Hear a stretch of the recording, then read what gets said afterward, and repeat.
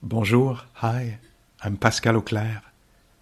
I hope this talk supports you in your practice. J'espère que cet enseignement vous sera aidant. If you'd like to support my teaching, you can use the donate button underneath my picture on Dharma Seed. Vous pouvez me soutenir en cliquant sur le bouton sous ma photo. Your support is greatly appreciated.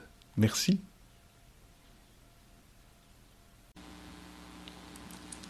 So I'll make an announcement first. This evening at 7:30, Devin and I will offer the space for another group each. And tomorrow also, during the 2 morning walking sessions like we've done up to now, there will be 2 groups offered.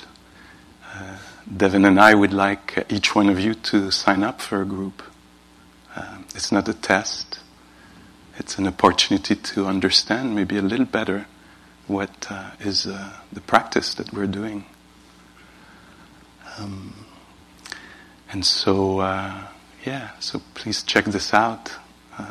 Also, I think when we come out of the hall, if everything goes according to plan, there'll be the sheets for tomorrow morning, the sign-up sheets for tomorrow's group, so for a group tonight or the groups tomorrow morning. So sign up for one of these.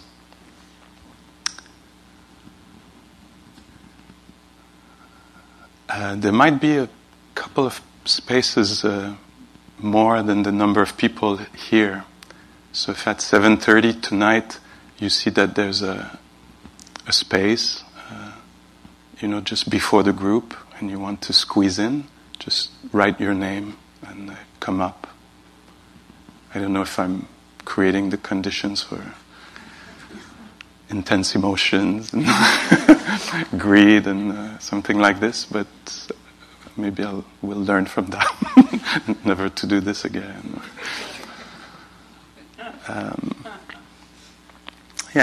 So can that work? Can we try this?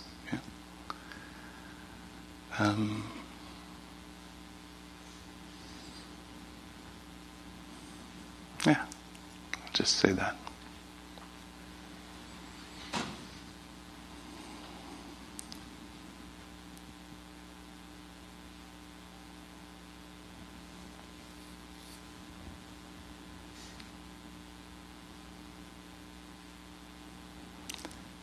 So there's something I've heard a few weeks ago, as I was listening to a Dharma talk on Dharma Seed, but I think something that I'm not the only one using, I think, sometimes. And so Andrea Fella she quoted her teacher, Sayadaw U And I really loved that what she said, and I thought it was so true in my experience, and such a good way to talk about practice. And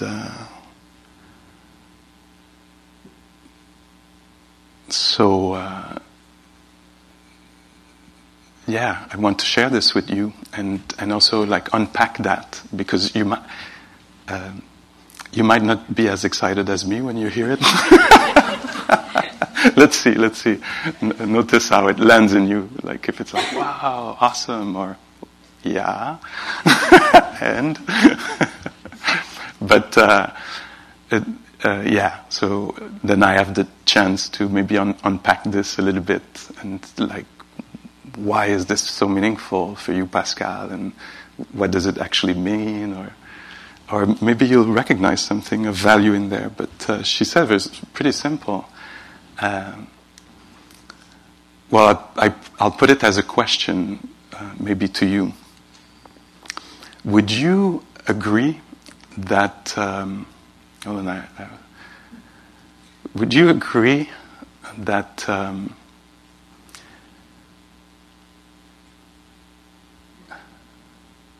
I don't know how to present it, but I'll find my way. But you're so kind. that you'll allow me to find my way into this, into the whole talk. Because that's the only thing I have in mind was this first... and I thought, oh yeah, that's good, So, yeah, I'll say what she said and ask the question after. And she said, it's a kind of a suspense building. Is he actually going to get there? Mindfulness, or sati, mindfulness, does not reveal the object. It reveals the nature of the object. Wow! And so the question is, would you agree with this, that there is mindfulness or not, won't prevent us from feeling the rain or the cold or experiencing the thoughts or the emotion? Would you agree with this? That's interesting to consider, no? That mindful or not, mindless or mindful, will still, eat the meal, have the thoughts, have the emotions. It doesn't reveal the object. The object is experienced anyway. But it does something very particular, though, that nothing else can do. It reveals the nature of the phenomena. It reveals the nature of the object, of the event. And this might look like nothing, but to me, this is profound. To me,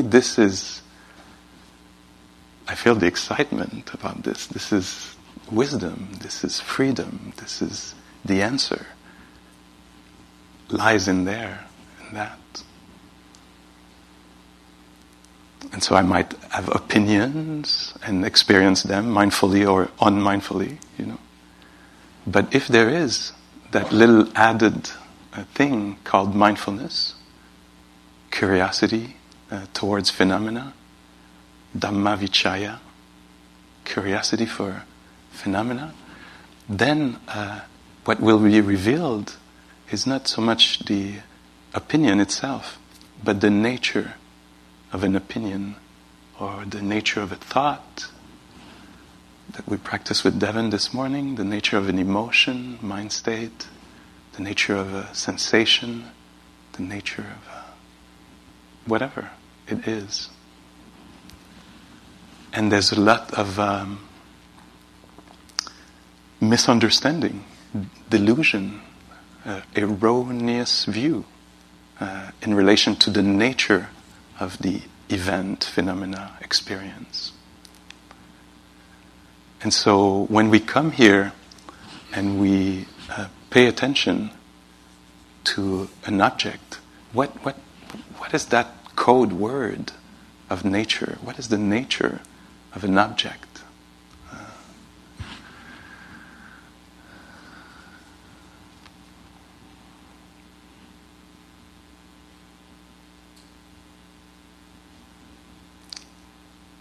I'm improvising here. And somehow I'm making the link just now in my mind with one of my favorite Dhamma stories. It's the story of Rohitasa. Rohitasa is a being at the time of the Buddha. A very interesting being. I come from the world of theater, and when I read the story of Rohitasa, I was like, oh my God, it's really like Puck in the Tempest. Midsummer's Night's Dream. Yeah. And there's another one in the Tempest area. Yeah. Thank you. So you come from the world of theater. I don't anymore. I'm a complete failure.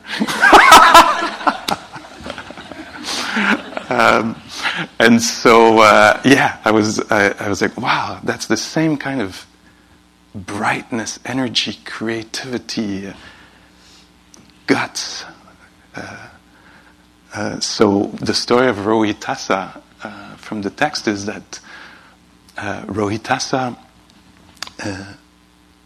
hears that for me it's very clear. It's like 20 years ago, it was very clear to me that Rohitasa was non-binary. Like I read the stars, like pictured, heard, seen, little pixie hair, like very embodied. And anyway, I was like, oh yeah, I recognized Rohitasa. And so they hear that that there's a very wise person that is in the area, the Buddha. And so somebody tells Rohitasa, you can go and meet the Buddha and ask a question. So isn't that exciting? Imagine that this is what's happening to us. We go, we escape the retreat, we go in town, in Barrie, and somebody say, hey, actually it's not over there, it's over there. You can go and ask a question. I get nervous, my heart starts beating. What a question? Which one would I choose? Which question? So Rohitasa comes to the Buddha and bows, does what people do in the text. I keep forgetting if they turn around on the right side, the left side, which side they sit, what they do. But I think Rohitasa just did what they thought was the thing to do, the respectful thing to do in this situation, to somebody known as a really, really wise being. And then Rohitasa asks their question. And let's see, would it be the question you would ask also, the same question? Rohitasa asks the Buddha, is it possible by walking to reach the end of the world? Not your question, no? I would not have come up with that one. So happy that there's all this diversity in the world, because that question I would not have asked. But the answer that came is so profound, so thankful to Rohitasa for asking. And so is it possible by walking to reach the end of the world? And the Buddha says, no, Rohitasa, it's not possible to reach the end of the world by walking. And Rohitasa is like, amazing, you know, wow, I don't know, I tried.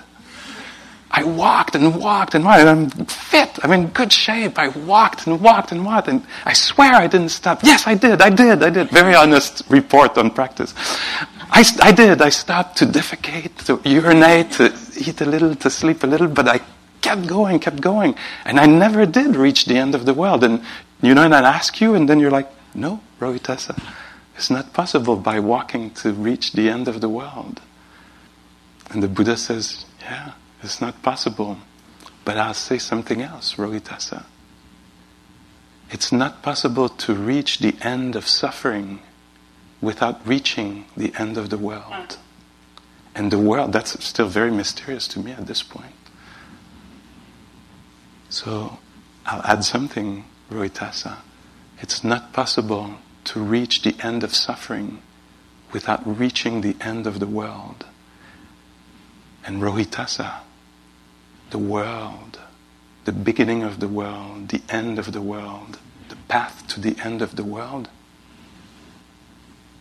is here, in this phantom long body with its mind and perception. What I hear in there is, you don't have to run. Just sit here and watch.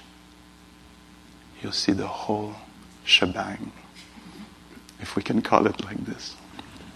And in the teachings, the world is almost like I don't know if it's also kind of a code word, or the world, or how the Buddha seems to define the world, is very also surprising. The world is the six senses. This is the world. The five that we know, and the heart-mind with its ideas, perceptions, constructions. That's the whole of the world, these six senses.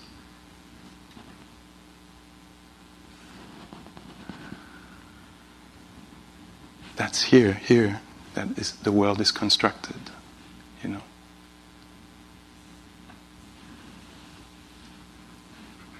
The family might not be there, but they're constructed here. Gaza, Ukraine, you know, you retreat from the world and you sit. And the beginning of the world, the end of the world, the path to the end of the world, it's all here, all here.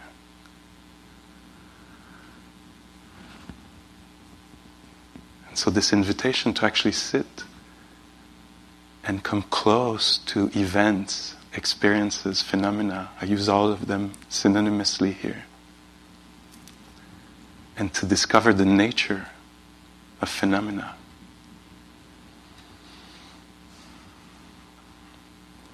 And so some things are blue, some things are red, some things are tasty, some things are heard, other things are seen, some things seem to be mine, others not mine, some things are subtle, others are kind of gross or obvious maybe. Some things are pleasant, other things are unpleasant. But in their nature, all these things that I just named, those of the past, the phenomena, things, events, situations of the past, of the present, of the future, some were in the past, some might be in the future, some are now, but they all have in common something in their nature. Their nature is the same. And so when we pay attention, when we bring high quality attention, and an attention that really connects and stays in connection, then the nature, and there's a suspense there too. What is the nature is revealed. I love the instructions or definition of sati from Kamala Masters. It's kind of so to the point, it's an instruction, it's a definition, it's elegant, it's essential. I carry it with me. I want to say all the time, but it's a little bit more flickering than that. When she says just enough energy to connect with an object, phenomena, event, situation. Just enough energy to connect with the phenomena and to remain in connection or sustain that connection, to know the object clearly or simply or directly. Just enough energy to connect with an object and to experience it fully, directly. And she says, she adds, I like that, just to clarify things, just in case we didn't get it. She adds, not like we do with things we fear or want. Then that's not just enough energy to connect and stay in contact with. Then that's grasping, pushing away, getting all worked up very naturally. Huh? Do you recognize this? That how we're in relationship with things we like or don't like. It's a little bit less economical.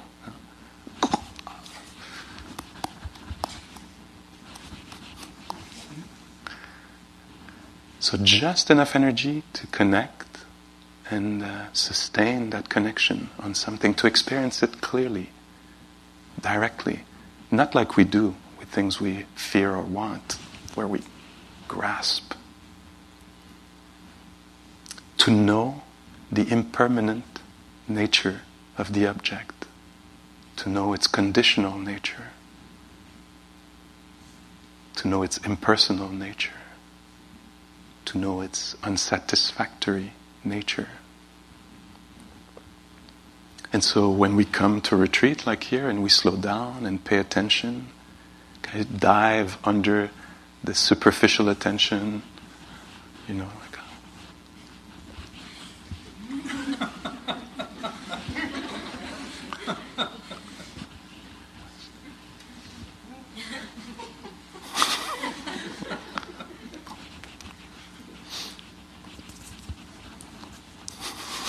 etc.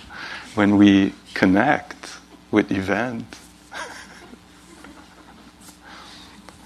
and we stay with them, then we have the chance to see them arise and pass. Arise and pass. This is anicca. Anicca. This is experiential.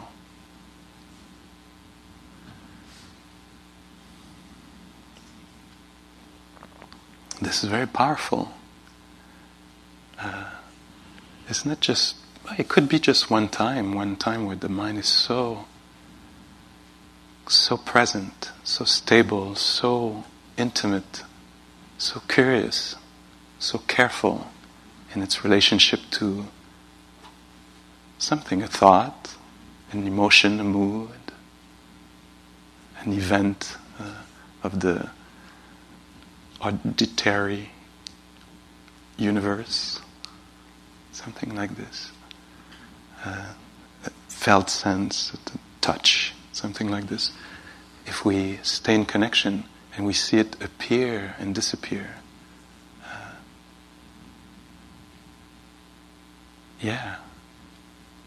somebody at the time of the Buddha, one woman practitioner, she described this in a beautiful poem. I'm going to paraphrase it here, but it's like, all day I practiced, all day I sat, I walked, I sat, I walked.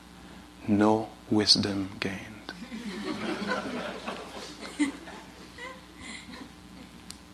Blowing the candle, the flame of the candle at night, everything understood.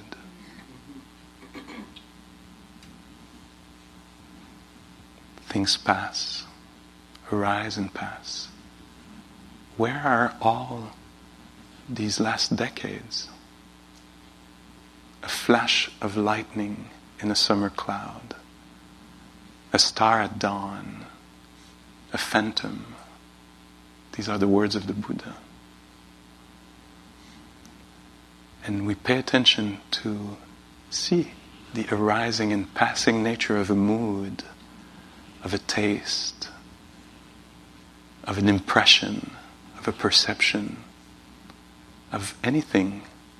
That's the instruction of the Buddha. With anything felt in the body, at any of the senses, in the heart, notice the presence, notice the absence, notice the arising, notice the passing of anything. It takes a mind that slows down and pay attention. Otherwise we have the tendency to perceive or project on things permanence, solidity. Me, that's me. I've been here the whole time, it's me. And then we pay attention, and what we call me, all the different aspects of me, keep changing. The experience of the body now, the experience of the body 37 minutes later, it's a different experience. The experience of the mind also might be different. I was quiet, now I'm self-righteous. Or there is self-righteousness. And here, because we're not so busy, because there's this culture, because we become maybe pillars for each other, reminders of mindfulness. We do this for ourselves, but we do this for each other, this slowing down, this paying attention, so that we can remind each other like this. Then we have the chance to notice. That's why there's silence in the meal, because we can notice the arising and the passing of sound impressions, the forks and knives, the passing of weather, the passing of ideas, perceptions. And so mindfulness doesn't reveal the object, it reveals its nature. So there's a few aspects in this nature. Anicca, things are impermanent. And it's good to prepare, because there will be change. I mean, it's been happening all along, but there will be, a diagnosis, if not for us, for somebody we love. There will be death. It's for sure. There will be, some movement on the spectrum of mobility. In sight, in hearing, in memory, any aspect of our experience will transform at some point. And we might be deluded, thinking this is mine, this is solid, this is permanent. And here we have the chance to pay attention to this. We might be lucky. We might clear that in one insight, like this great practitioner blowing the candle, the flame of the candle. But more often, for most of us, maybe for many of us, it will take repeated high-quality encounter with impermanence in an experiential way, not in an intellectual way, in an lived way. And the way it works is if you imagine a little boat, little boat, tied to a dock with a rope. And the rope is slowly, there's a little friction against the dock like this. The whole spring, the whole summer, nothing to say about it. It's really just the whole fall. And at some point, the boat is not attached to the dock anymore. This is the mindfulness, being aware of the impermanent nature of phenomena. So it's very gentle. It looks like nothing. It could easily lead to doubt. Nothing's happening, But something is happening, maybe unnoticed, and at some point, poops, some view, wrong view is liberated. And then, whoops, we go down the stream. So this is what we're doing here. It's a training in perception. It's a training in cognition, a cognitive or perceptive training that we're doing. Because before I have the glasses of what I want, what I don't want, and this is how I evaluate everything. And here I'm invited to put these lenses down and put the lens of impermanence and notice the dynamic nature of things in the body. That's why the Buddha suggests to pay attention to the breath. Why? Because coming, going. Why attention to the posture? Because it keeps changing. Why attention to sensations? Why attention to sense doors? What's that? The six senses. Because we can notice by paying attention. If I'm in the story of me later on a timeline, this is all solid and permanent. It's me, I was there, I'm here, I will be there, will I be there? What's my worth? And it's all kind of solid. I'm stuck in a world of concepts. I'm not in relationship with the reality of things that is dynamic, changing, appearing, disappearing, fugitive, fluctuating, ephemeral. And so here we dive, it's microscopic relationship with life. We attend to phenomena like this. And so we clarify this about impermanence. We train our mind to track it, to use our sense not to look for pleasure, but to notice how things are changing. Anicca, impermanent.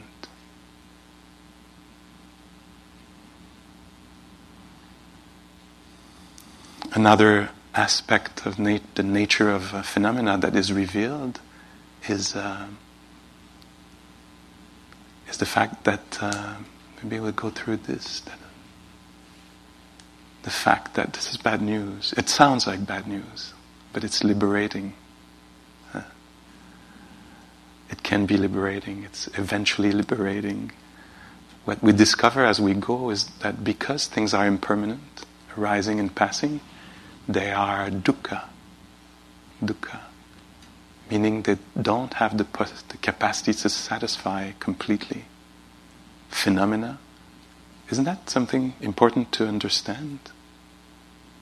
when we tend to project or perceive satisfaction in things, No, I don't project satisfaction on this personality. But if I sit enough, then this personality will be satisfying. I'll work on it, invest a lot, prep that personality, fix that personality, and maybe I project that. Or other personalities, they're so satisfying. I wish I had that personality, or that thing, or that situation, When I have this, it'll be satisfying. And so it could keep running all our life, tense. Will I get it? Will I not get it? Through this practice, we can become aware that phenomena doesn't have the capacity to satisfy deeply. It's not in its nature. It can't do this because unstable, unreliable. Things are unreliable. We cannot count on things. That's different translation of dukkha. And this is not something to believe. It would be a mistake to believe it. It's something to be checked. So has there been one thing here that happened up to now that was completely satisfying? That there's no more problem? I don't think so. No, not here. I can tell you, not here. But in the past, not either, because you wouldn't be here. The fact that you're here proves that something was nothing completely did it. Because it's not made for this. It's not in the nature of things to be deeply, or not deeply, completely satisfying. Because things are impermanent and conditional, dependent. They're unreliable. Even Joseph, one of the founders here, Joseph Goldstein, maybe your teacher, our teacher, came to Montreal a few weeks ago to help with an organization there that I'm part of also. And he was, I can't remember exactly the phrase, but he was translating dukkha by the inevitability of the unwanted. That's quite poignant, no? The inevitability of the unwanted. You can correct me in your mind, but the message, I think, got through. And we can get really stressed and wanting to control and avoid and plan all the different scenarios, and then we might learn along the way that there's the inevitability of the unwanted. In the teaching, it talks about, aging, disease, and death. These are certainties, unavoidable. They will happen. It's very sobering to consider.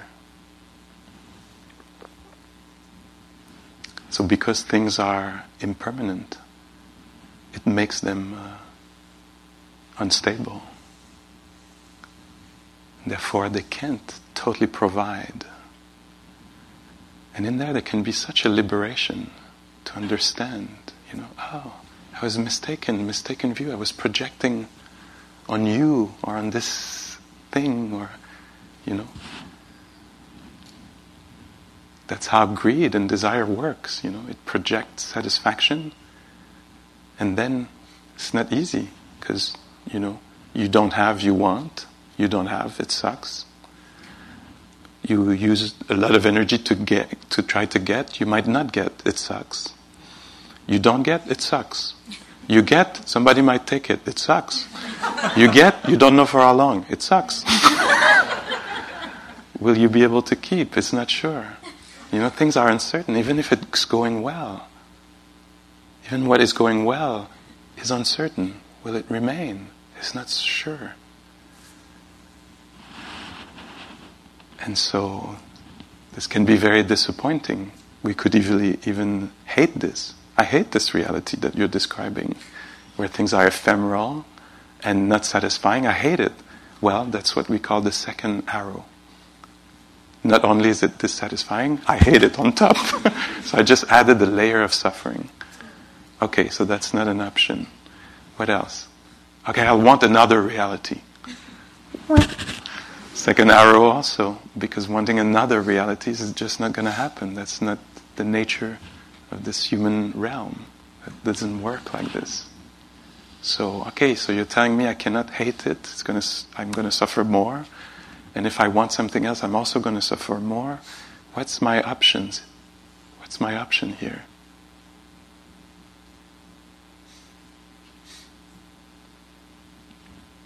Let's consider compassion, acceptance, equanimity, appreciation for what works while it works, for what is beautiful, joy.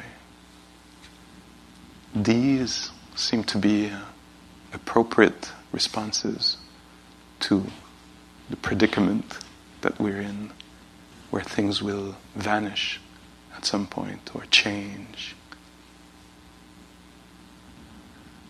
In a world where things are unstable, uncertain, unreliable. I was thinking of this this morning with your question. It came to my mind when you asked, the way I heard it, maybe now I might have transformed it, things being dynamic. I might done something out of what you said, but there was something about kind of obsessive thinking, etc. And to me, one of the ways that I found along the way to work with this, it doesn't work for everything, but it seems like I tapped into something there that's been helpful for me is sometimes when I've noticed that my mind is obsessing about something of the future, of the past, or the present, a thing that I'll consider is, Pascal, is there something that is uncertain, that I don't know how it's going to turn out, And sometimes there is, that leads me to think incessantly. And the kind of turning towards, like, maybe I'll do it through a question, like, could it be okay, Pascal, that this situation is uncertain, unclear, just now? Could it be okay just for now? And sometimes, like, oh, okay. Kind of turning towards uncertainty instead of trying to escape it by planning, by rehashing, by, Or is there something that didn't go as I wanted? Yeah. Oh. Because I keep thinking about it. If I had said that, if they had said this, actually, it was imperfect, defective. That bit of my reality went wrong. That's dukkha. So the sense of lack of control, some kind of powerlessness, uncertainty, or even unresolved, something is unresolved, can create a lot of agitation in my system and a lot of thinking. And if I turn towards, something is unresolved, so defective in this way, dukkha, unsatisfying, unwanted, something of the past or the present, or maybe of a future that I seem to foresee, it's defective. Can I be with this? Intimate with the experience of defectiveness, unresolved. I remember once I was sitting here in the hall, and there was a monastic retreat, and one of the monks, maybe Ajahn Amaro, I'm not sure, said something like, at the moment of death, maybe not everything will be resolved. Will you be okay anyway? Or something like this, and it hit me like it's like, oh my God, like I need to work on resolve, to be okay with things not being resolved just yet or ever in some cases. And in this way, finding some peace. This is strange to me. that without a resolution, without making something certain, without having control, that I can find some peace. Unconditional peace. Even in a world that is defective, dukkha, where things are ephemeral, uncertain, unreliable, there can be peace, acceptance, balance of mind, equanimity, tenderness, compassion, joy.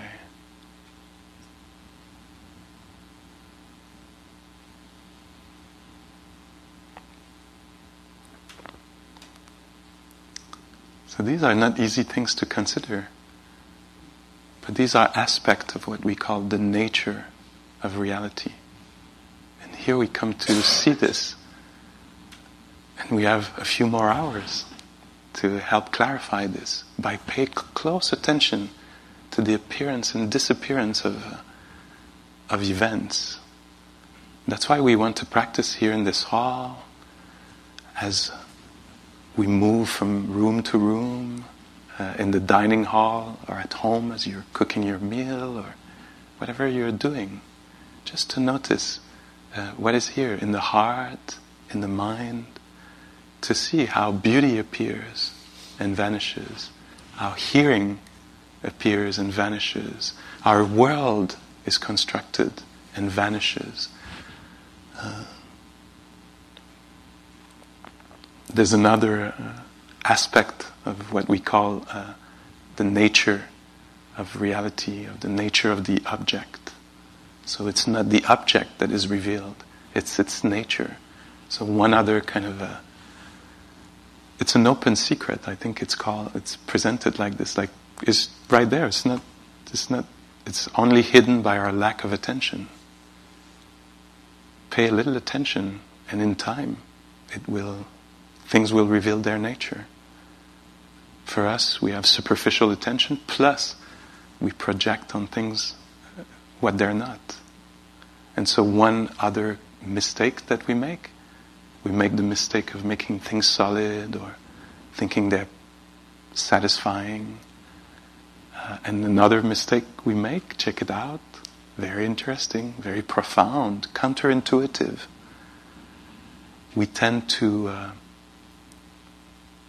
identify or make mine what is not mine. My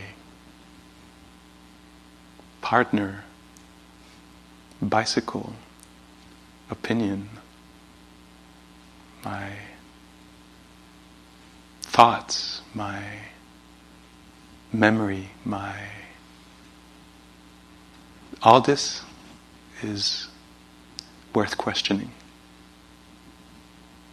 And in the practice, I think it happens very gradually. Maybe we don't even notice, a little bit like the boat, the rope, the duck.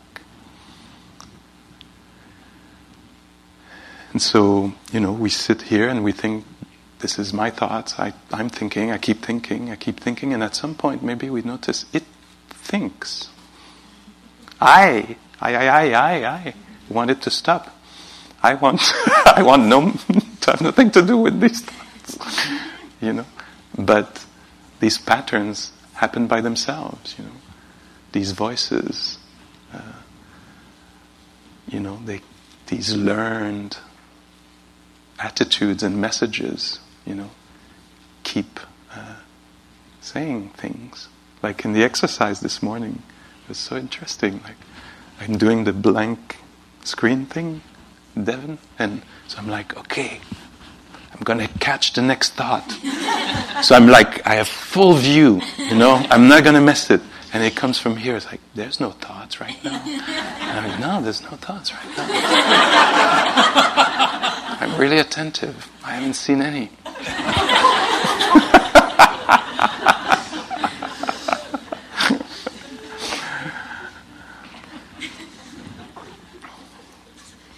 And so we might experience it like this, or it might be more at the physical level, where we're sitting, it's me sitting, my body, my breath, me.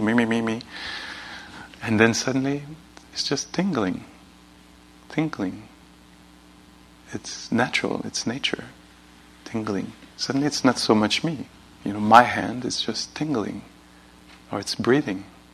It's not so much me. It's like suddenly it even appears a little strange to say me, mine, when something very natural is happening, or hearing is happening, So very slowly we'll be able to remove some of that kind of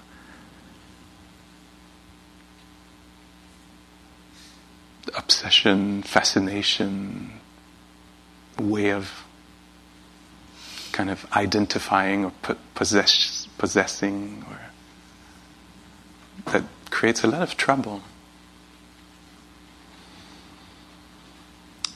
So that characteristic, that universal characteristic of human nature is a little bit more maybe triggering to hear, or confusing to hear. But it can be so liberating, that an emotion can arise and it's not made so personal. I'm also like this, I'm like that, I'm always like this, I'm so... whatever, it is. And suddenly to recognize, there's fear here. This fear arises, or is present, or a cruel thought has crossed the mind. If it's me, I'm so cruel, oh my God, I hope nobody heard that thought, it says something about me, it refers to a certain me, and in consciousness, in mindfulness, there's not that. It's very much more simple. A thought arises. I hope you pay for coming late to the sit. And it doesn't have to define me. It can be recognized as such. A mean thought just crossed the mind. Don't have to act on it. Don't have to nourish it. Don't have to identify. Don't add another arrow here. Just simple recognition. Might not that be that helpful alone. No need to nurture that one. Can be abandoned maybe.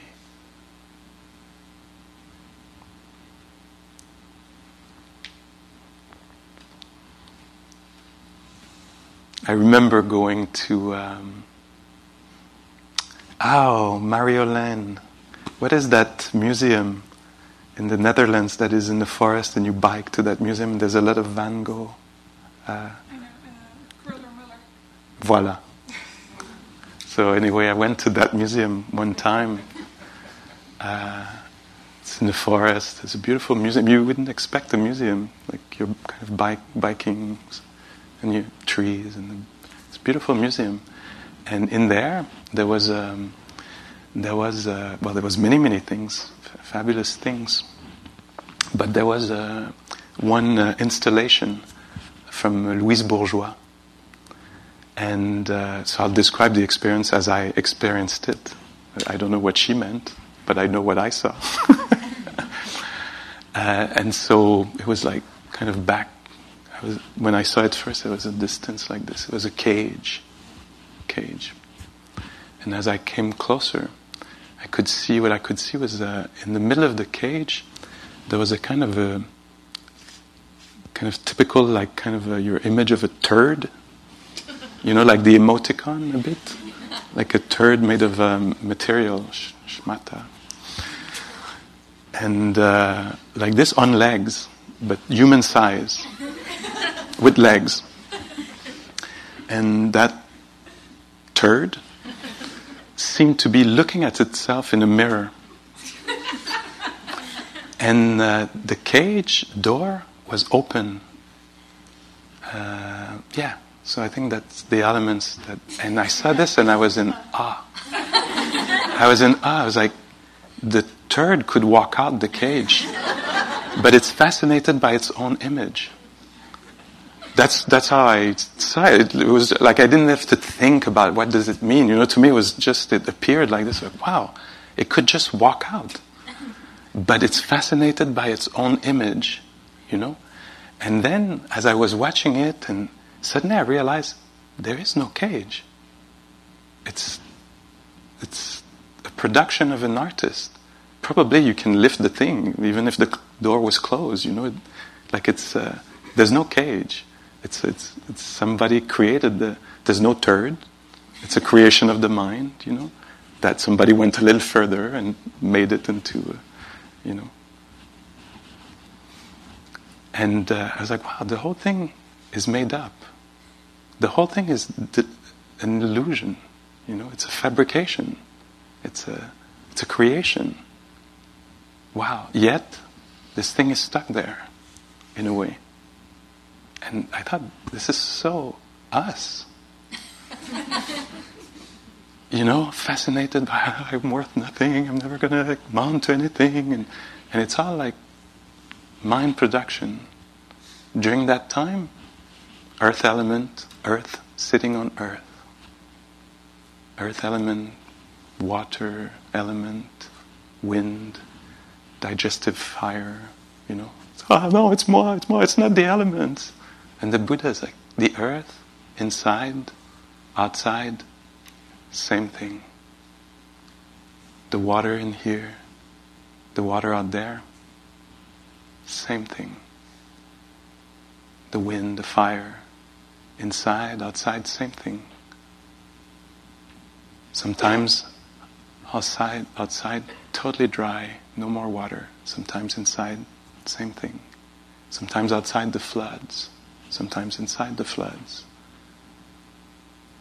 Sometimes no more movement in the air, outside.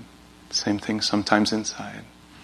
Sometimes storm, tempest, outside, sometimes inside. Same thing. But we kind of reify, is that the verb? This into a I. We adhere to this. And we come to retreat to solve that conundrum. And here we have the chance to maybe release through experience that, the mind produces thoughts. Emotions crosses the field. This one, or this one, or that one.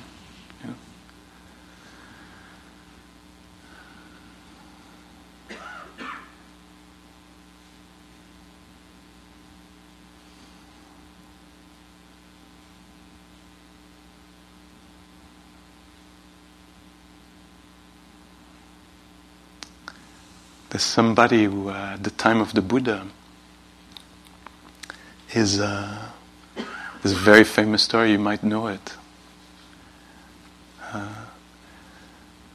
Supposed to be very, very wise person, and there's just a slight little mistaken view, and this person, in all their goodwill, and they think they're awake. I mean, I would imagine at that level of wisdom, you could easily be mistaken. if there's so much compassion and joy available and stability of mind, and this person is of service to their community, and they teach, and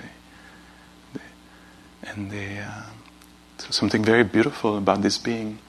But someone notices that maybe the work is not completely done. So they say, hey, Bahia, you might not be completely done. But we hear of somebody who is maybe 700, I don't know if it's miles or kilometers, I have to look in the sutta again. But to some distance, there's somebody who's supposed to be fully awake. We've been hearing about them for a while, And not Rohitasa, but Bahia, it's like, oh, you think so? Let me go and meet this person because, I need help here. So beautiful, huh? Like, how dare you? I'm awake. No, it's not like, oh, you think? Wow, let me do something about this. And walks for days, and reaches, finds the Buddha. The area, and then where did you hear? Yeah, apparently it's this way. No, that way. Oh no, he just passed by a few minutes ago. Anyway, reaches the Buddha and says, please, like I'm exhausted and I've come all this way and I can't believe I found you. Give me some teaching. tell me something that I can work with, And the Buddha says, Bahia, so happy you're here, so happy. Wrong timing. I eat 1 meal a day.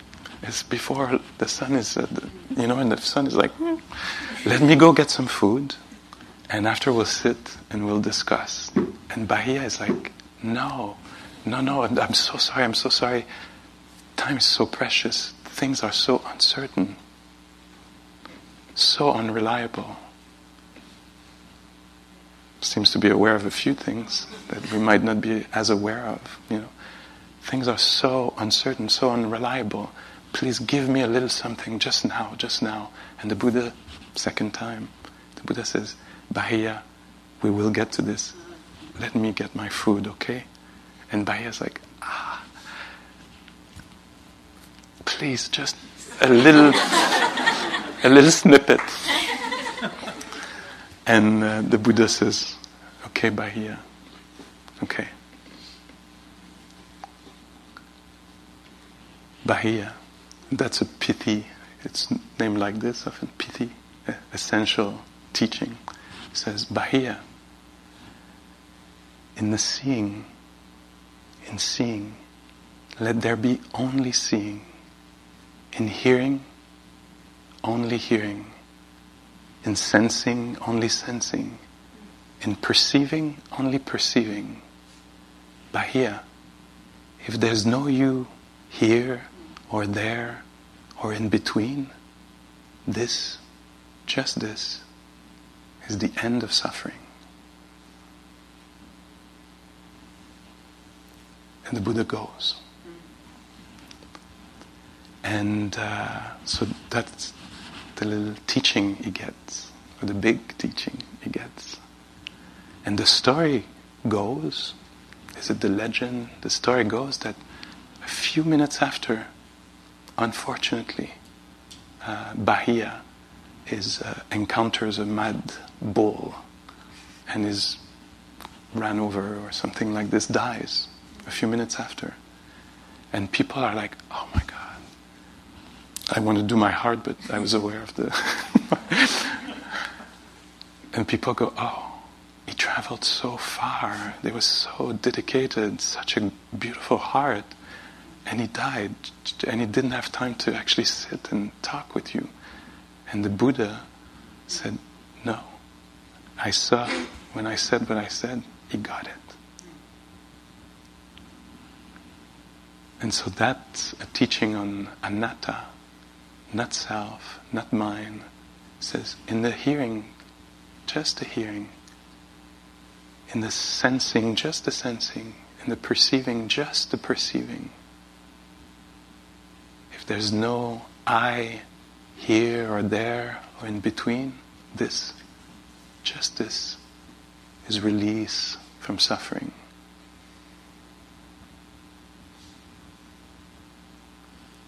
It's good we have another 24 hours or so. Huh?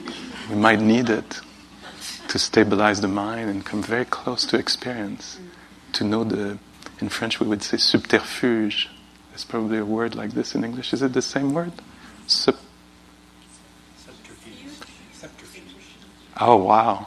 I won't even try it. Sometimes the Buddha talks about this as maybe a magic show. The magic show.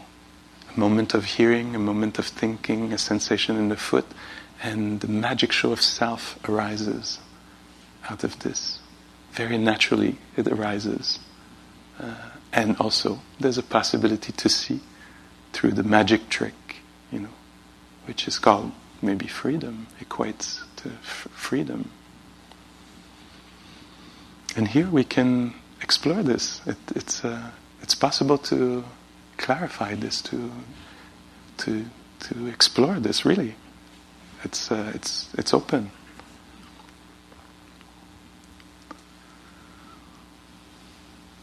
Okay, time is up. Impermanent. So let's just take a moment to let the words dissolve.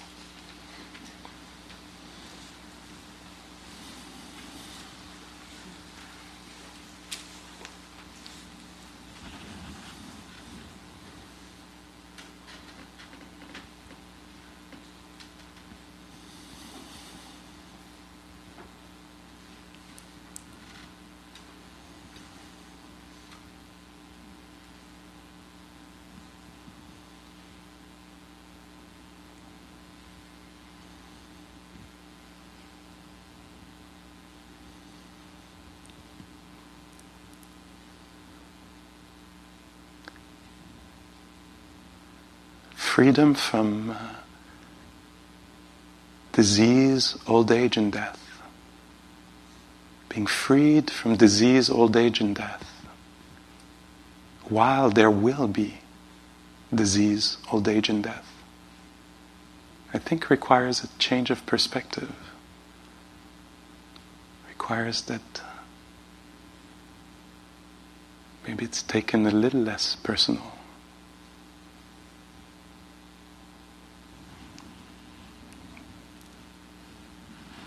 May we find our way to deep, unconditional joy, tenderness, equilibrium, equanimity, and peace.